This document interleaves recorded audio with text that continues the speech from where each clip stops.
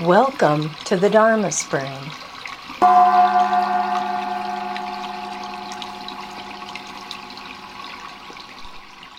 So good morning again. Good morning. Nice to see all of us here to take up I vow not to steal. I thought I'd start just by reading the commentaries. So I vow not to steal. The way things are is mysterious and hard to see. In a world where the Dharma is unattainable, not having thoughts about gaining is called the vow of not stealing. And that's from Bodhidharma. Dogen says, just as they are, you and the things of the world are one. The gate to freedom is open.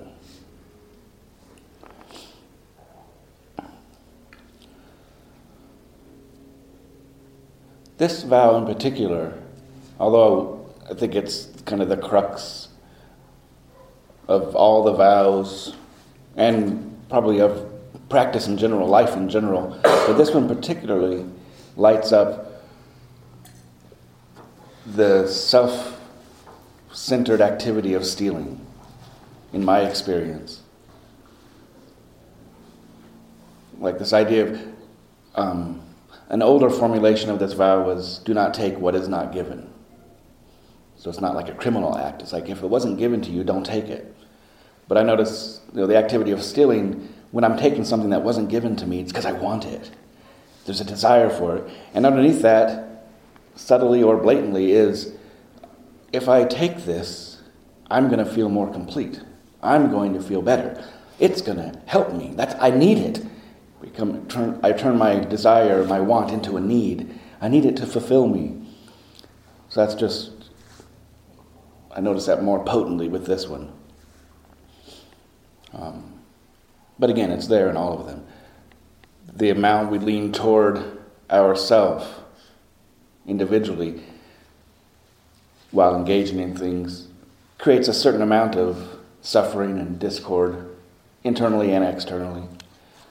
And then, because of the messiness of the territory of the precepts, leaning completely towards being unselfish and always acting for the others, well, then you're taking away from yourself. So you can't do that either. So you have to figure out, well, what is this? What is this? All the time, wandering between the balance of taking care of yourself, recognizing that you have wants and needs, and recognizing how you affect others in the way you serve those wants and needs, and vice versa. So the way things are is mysterious and hard to see. So in preparation for this talk, I engaged in some, at first unintentional, but then more intentional thievery. So I would know firsthand what it feels like to steal. Then I can talk about it. Initially, there's this story that comes to mind from a time I actually criminally stole from a store that I usually bring up. And I thought, well, that story will probably come in and everything that I bring in with it might be there, and new things. And it may come in later during our discussion, so I didn't put a lot of notes. I didn't put any notes together. I was like, I can kind of rely on that story to carry me through and then just keep looking at things. But in a way, if I stuck with that old story and didn't look at this freshly, I would be stealing from you and from myself if I wasn't looking at this freshly. So that's one avenue where, stealing could be taking place, right? But the thievery began, this morning when I woke up in plenty of time to get up and get down here. By 8:30 is usually what I target. And it's one of those mornings where I'm awake, but I don't want to get out of bed. And it's well, I can get there maybe at 9 in time for the sutra service, which turns out didn't happen, but I didn't know that. That's okay. Because I was my thinking was, I can get there at 9, be there for the sutra service. I'd like to experience that and see what it's like. But then maybe not. I don't know. But then am I taking away from myself the experience of getting to know the sutra service and that? So maybe I'll just get there at 9:30 though. I don't know. So I began to play with it. It's like, well, maybe I should not steal from myself by sticking in my pattern and do something new and arrive at a different time. So then I thought, I'll get there at 9:30. That's where I settled.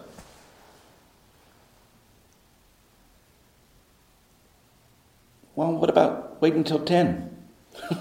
Wait until it's all over and then show up. I've never done that. What if I do that? I'll give myself that experience, yeah?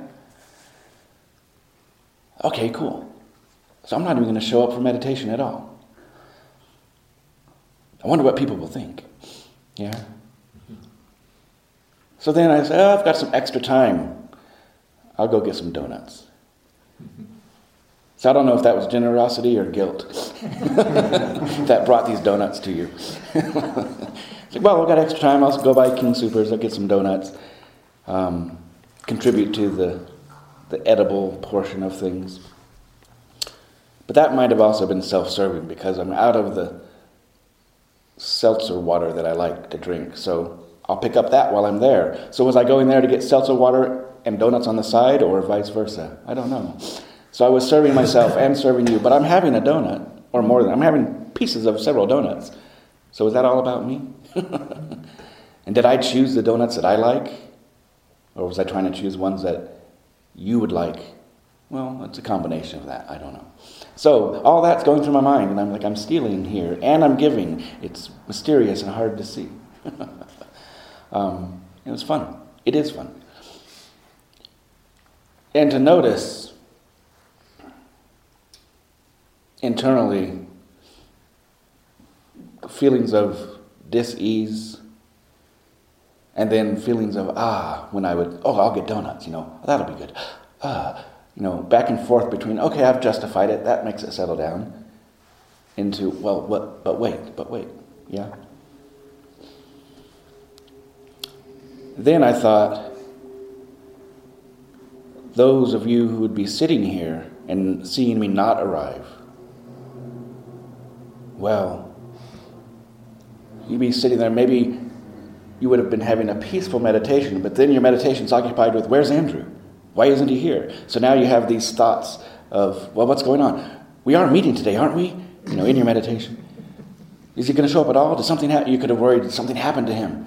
I didn't hear anything. All that could have been going on. So maybe I took away from your meditation by creating unwanted anxiety and thought concerns, yeah? Or maybe I added to your meditation so that you could notice what you do when you get anxious and worried about something. Now you had something more to look at instead of some peaceful, blissful blankness. So I don't know, did I give to you or take away from you? And you'll have to answer that for yourselves, those of you that were here. So that's when I showed up and there was just a few here. I was like, I didn't really steal from as many people as I'd hoped. So if you didn't show up early, you stole from me my opportunity to steal from you. To mess around with things like that. And that's kind of how it is, right? Back and forth. We're never really quite sure. Am I serving myself? Or am I serving others? Am I taking away from others? Or am I taking away from myself?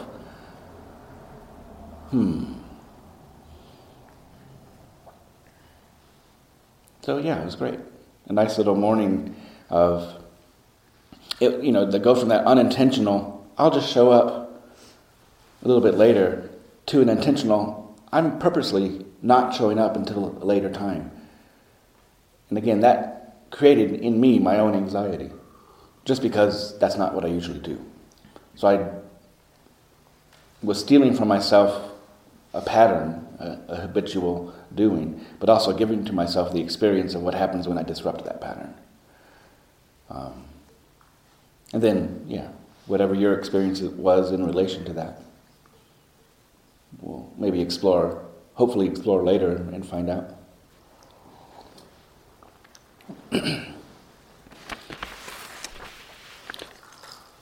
And I think, that same gray area and, it's throughout the precepts. So just focusing particularly on this one, taking up the two phrases from the ancestors. So Bodhidharma's, in a world where the Dharma is unattainable, not having thoughts about gaining is called the vow of not stealing. So you can see that two different ways. The Dharma is unattainable. So no matter what you do, you'll never get it. So why try to steal? You're never going to get it. The other side of it is, it's unattainable. Steal away. Even though you're stealing and thinking you're getting it, you're never going to get it. So go ahead and do it. It could be either way. And not having thoughts of gaining. That could be, I am whole and sufficient. I don't need to think about gaining anything. Or, I am whole and sufficient. So even when I get something, I'm not gaining anything because it's already manifesting out of wholeness. So don't even think that what I gain is gaining. It's just what's happening. Yeah? And the inverse would be thoughts of loss. I can hold on to my stuff tightly and not let people steal it from me. But what I have isn't really attained. It's not really gained. I'm not really holding on to anything. I can give it away just as freely. Does that make any difference?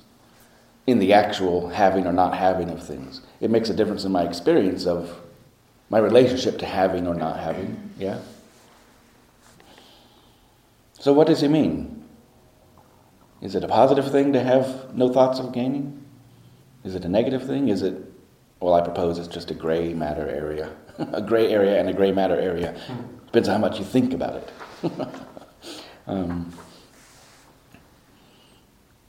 Then just as you are, you and the things of the world are one.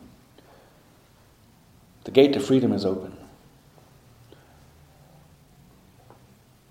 And that kind of has the same, touches into the same chords as Bodhidharma's words. You and the things of the world are one. There's already a wholeness here. The gate to freedom is open. Which could say, just simply walk through that gate as you are. You don't need anything else. You have everything you need. You're not lacking. Or it could say the gate to freedom is open. So even your thievery and your stealing and your serving of yourself doesn't diminish the opening of that gate. It remains open. It may affect the experience of walking through it, but it doesn't affect whether it's open or not. It's always open. So there's an invitation maybe to steal away. But notice, well, how is it when I steal away here? Or what's it like when I give it all away here? Because just as they are, the things of the world and I are one. So I don't own it. I can give it to them, and they don't gain anything extra. I don't lose anything. But that would be more of a philosophical, heady approach. I think the invitation here, for me, especially given my morning activities, is the gate to freedom is open. Steal away and see what that feels like. That is the manifestation of freedom. That anxiety I felt and the justification of things that I did. That's freedom manifesting in multicolored ways. Sometimes that freedom feels more open and spacious. Sometimes it feels closed in and disconnected, but it's still the gate open. The freedom, again, not diminished, not added to. Just, this is what your freedom is like on thieving. This is what your freedom is like when you're giving it all away. This is what your freedom is like when somebody steals from you. This is what your freedom is like when you hold no ill will toward them for doing so, recognizing that you are like that too. For at the bottom of things, you and the things of the world are one. Yeah.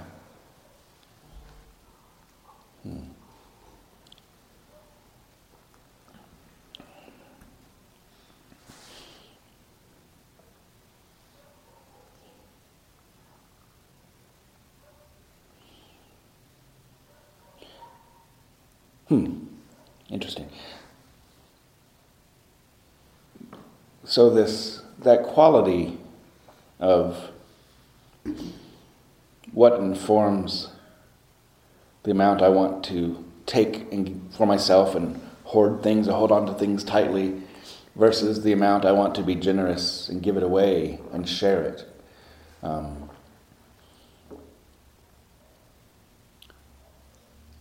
It's having a sense of lack or a sense of abundance. And that can flip in an instant sometimes, yeah? I can feel, everything's just perfect. I'm in a state of abundance. I don't need to hold on to anything. It's all perfectly fine. Then something happens like, whoa, don't you take my stuff. Maybe it's not physical stuff. Maybe it's internal, spiritual, emotional stuff. But it can flip in an instant. And the reason I was like, is because looking at the yellow of that folder reminded me of, I'll try to keep this story short, but I spent some time at Naropa, and they have a program called the My Tree program, where they evoke certain energies that we naturally experience, but this is a way of evoking certain ones more intensely and directly so we can get to know them more intimately. And the way you do it is you go, they do it in different ways, but the way I did it was you go into a room that is of a certain color and it has certain shapes, and you take up a certain position, physical posture, for a period of time, 45 minutes each time you go in there, and you do it individually. And this happened over like a week-long period of one room. There's 5 different rooms. That's the longer story. And then there's a group of us who are doing this at the same time. Individually going into the rooms, but there's like 5 of us who are all doing our own individual practices, then experiencing life during that week period. Then we get together as a group at the end and talk about, well, what did you experience over these last few days? And we find that we're all kind of seeing things similarly. We're experiencing those particular energies. Even if we had no idea what those energies were ahead of time, there they are, manifesting. So there's one that's called Ratna. And it's a Buddha family called Ratna. And the color of the room is yellow. That's why the yellow folder is like, oh yeah, Ratna. This always comes up when I think about this precept. And with these energies, they have what they call a wisdom aspect and a neurotic aspect. Although I think they've changed it. I don't know if it says neurotic anymore. But there's one energy, but there's 2 sides to it. Wisdom and neurosis. And the energy of Ratna is that of abundance or lack. That's the 2 sides of it. And I mean, this room with these yellow, maybe we're influenced by Ratna energy because of the yellow windows that come in here. But the room is yellow. The shape is just a large circle cut into the wall. Like if that wall over there just had a large circle, and it's even lit up from the back, and it's yellow-orange. It looks like the sun. And then the meditation posture, or it doesn't really seem like a meditation posture. So the physical posture is just to lie spread eagle in front of it for 45 minutes at a time. Looking at the ceiling, immersed in yellow, this huge circle in front of you. And that could be you're lying on the beach. You're down in Mexico. You've earned a vacation. You're on the beach soaking up the sun, right? That's a place of abundance, right? It could also be you're in the desert without water and food. You've lost your energy. You've flopped spread eagle waiting for the vultures. But it's the exact same sun shining upon you, the exact same position. And that can be the 2 sides of lack and abundance in our lives. We might be in the exact same place, but sometimes it feels like we're just soaking up the sun and enjoying what we've earned, what's been given to us, the abundance of life. And sometimes we're in the exact same position, but it feels like we're missing everything. We need it all. We don't have what we need, and we're about to shrivel up and die. So we start reaching for things as we're able.